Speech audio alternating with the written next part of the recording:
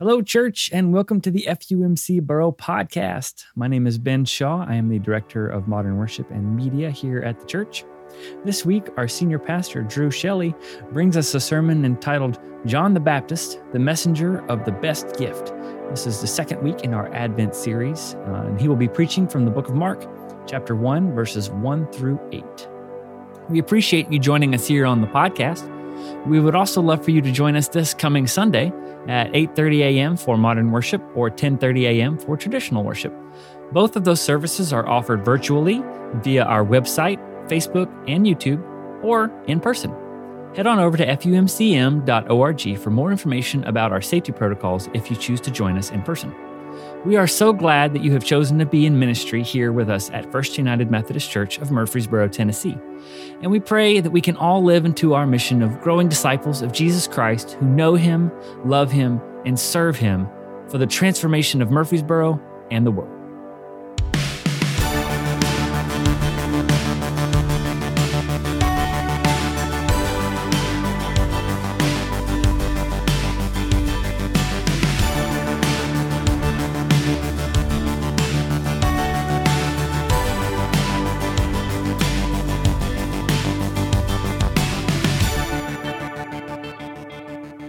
So glad to be with you on this second Sunday of Advent. Our gospel reading is from Mark's gospel, the first chapter, the first through the 8th verses. Let's pray together before we hear these words. And as we pray, I would invite you to remember and to think about the folks who are gathered in their living rooms, at work, who are gathered in the sanctuary or in the Family Life Center, who are experiencing worship together.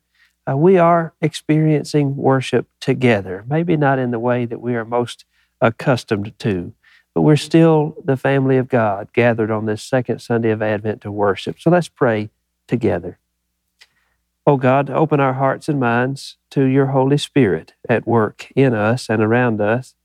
Bind us together in this season of apartness. Keep us faithful to your call to love, to serve, to grow, to follow. Help us, oh God, as we seek to do that in this season of pandemic. Give us courage and boldness in our work. Keep us full of love and full of hope this Advent season. We turn our hearts now to your word and trust that you speak to us again as you always do. In the name of Jesus, amen. Mark chapter 1, verses 1 through 8. The beginning of the good news of Jesus Christ, the Son of God.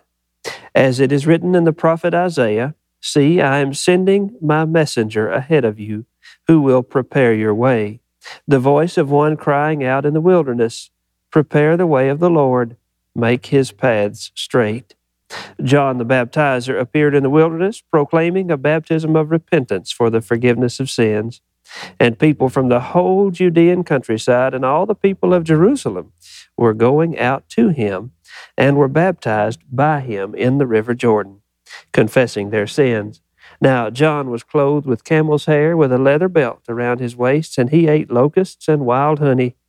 He proclaimed, "The one who is more powerful than I is coming after me.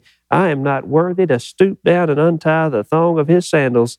I have baptized you with water, but he will baptize you with the Holy Spirit." This is the word of God for the people of God, and so we say, thanks be to God. We continue our journey through this Advent season, anticipating the birth of Jesus, looking forward to hearing the story again on Christmas Eve. We are ready for Silent Night and candlelight, and we're going to have that on Christmas Eve, 2, 4, 7, and 11, right here in the sanctuary. The sanctuary here is already so beautiful. Our stockings are hung by the chimney with care, and we wait with joy in our hearts. Then Mark takes us to a strange place, doesn't he? His account of things starts out very differently from Luke or Matthew, two others who wrote to capture the story of Jesus. Mark writes simply, "The beginning of the good news of Jesus Christ, the Son of God." There's a whole lot in that little sentence. This is good news about someone called Jesus, which is the Greek spelling of a Hebrew name, Yeshua, which means God saves. Yeshua, Christ, the Anointed One, the Messiah. It is a bold claim to make about some fellow with actually a very common name, Jesus. Mark makes an even bolder claim. This is the good news of the Son of God. With those few words, Mark tells us everything we need to know to understand his story. Mark believes, Mark knows this Jesus is the one. This Jesus is God's gift to the world. And yet, Mark doesn't start with the birth of Jesus. It seems like he ought to, but he gives us no genealogy, no manger, no angels singing, not even wise persons, nor cattle lowing. Instead, he takes us to a very strange place for good news, doesn't he? He quotes from the prophet Isaiah, "The voice of one crying out in the wilderness, prepare the way of the Lord, make his paths straight." Mark sets us down in the wilderness for this good news. Who's been to the wilderness? Have you been to the wilderness? I'm not talking about the Cedars of Lebanon State Park or Rockvale or Las Casas or even Eagleville. No, the wilderness is that place where wild beasts roam, where there is desolation, hopelessness, pain, heartache, struggle, endless toil and worry just to survive. Mark sets us down in the wilderness. The wilderness, that is having to decide to take a week off from radiation or chemo just so you can have a nice Christmas day. It's having to put your children's names on the angel tree. Thank God we have the angel tree, but none of us wants to need it. As much as we say there is no shame there, it still is the wilderness for many families. Things work differently in the wilderness. Mama and Daddy might be separated, might be divorced, might not. We don't know. They can't agree on who gets Christmas morning with the kids and who gets Christmas Eve. Somehow that sucks the joy out of what should have been a good day and a beautiful season. Wilderness, that is looking around the table with loved ones missing. It's bad enough when they're gone because they died of old age. But what about all of us who look down the driveway on Christmas Day, hoping that that little girl, that little boy, now 20, 30, 40 years old, will somehow find themselves set free from their horrible addiction and come wandering home just in time to open a present you've hidden in the closet just in case that Christmas miracle actually happens. Things are just different in the wilderness. There is no map, no compass. There's often no place to stop and ask for directions. Mark sets us down in the wilderness to hear this good news.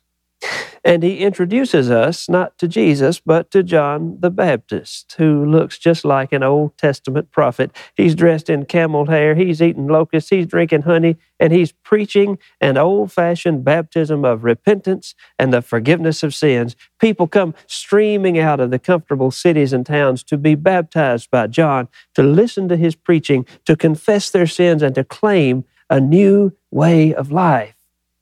Why would they leave their perfect lives and their elegant neighborhoods to trundle out into the wilderness? Maybe things weren't as perfect for them as they looked. Maybe they were in the wilderness too, even though we thought they had it all together. It seems like we ought to remember that about each other, doesn't it?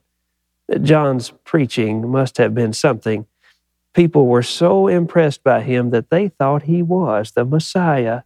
John has to correct them. No, the one who is more powerful than I is coming. I am not worthy to untie his shoes. It's not about me. I baptize with plain water, but this one who is coming will baptize you with the Holy Spirit. I went looking to try and understand John's preaching at a deeper level. And I found it in Luke's Gospel, chapter 1. John's daddy made this proclamation when his son John was born. He said, "And you, child, will be called the prophet of the Most High, for you will go before the Lord to prepare his way, to give knowledge of salvation to his people by the forgiveness of their sins, by the tender mercy of our God. The dawn from on high will break upon us, to give light to those who sit in darkness and in the shadow of death, to guide our feet in the way of peace." Oh my goodness, what What beautiful news, what beautiful good news. So beautiful that these people were moved to turn away from the empty way of life that had long been so familiar and to turn and face this new thing God was doing. They were hungry for something better. The waters of baptism brought a hope that things could and would be better, so much so that they would lay down their pride and listen to this wilderness preacher, John the Baptist. Where is John the Baptist today? So many people, so many of us wander in the wilderness. It seems like the whole world is furiously bashing its head against the wall of life, ravaging the wilderness, trying to find a glimmer of hope and just a sliver of something upon which we can actually depend for meaning and purpose and direction. Where is John the Baptist? Who will say to our broken world, by the tender mercy of our God, the dawn from on high has already broken upon us to give light to those who sit in darkness and in the shadow of death, to guide our feet into the way of peace? Who will say that? Who will point people to Jesus, the one who is coming? Who will do all of that? You will do all of that. The real joy of Christmas is best found in the wilderness. Somehow, in pointing people to hope, we find Jesus in our hearts all over again. And then we share it together. That is the greatest Christmas gift ever. The beginning of the good news of Jesus Christ, the Son of God. Where does it all begin? In the wilderness. Thank goodness. Those who have ears to hear, let them hear. Thanks be to God. Amen.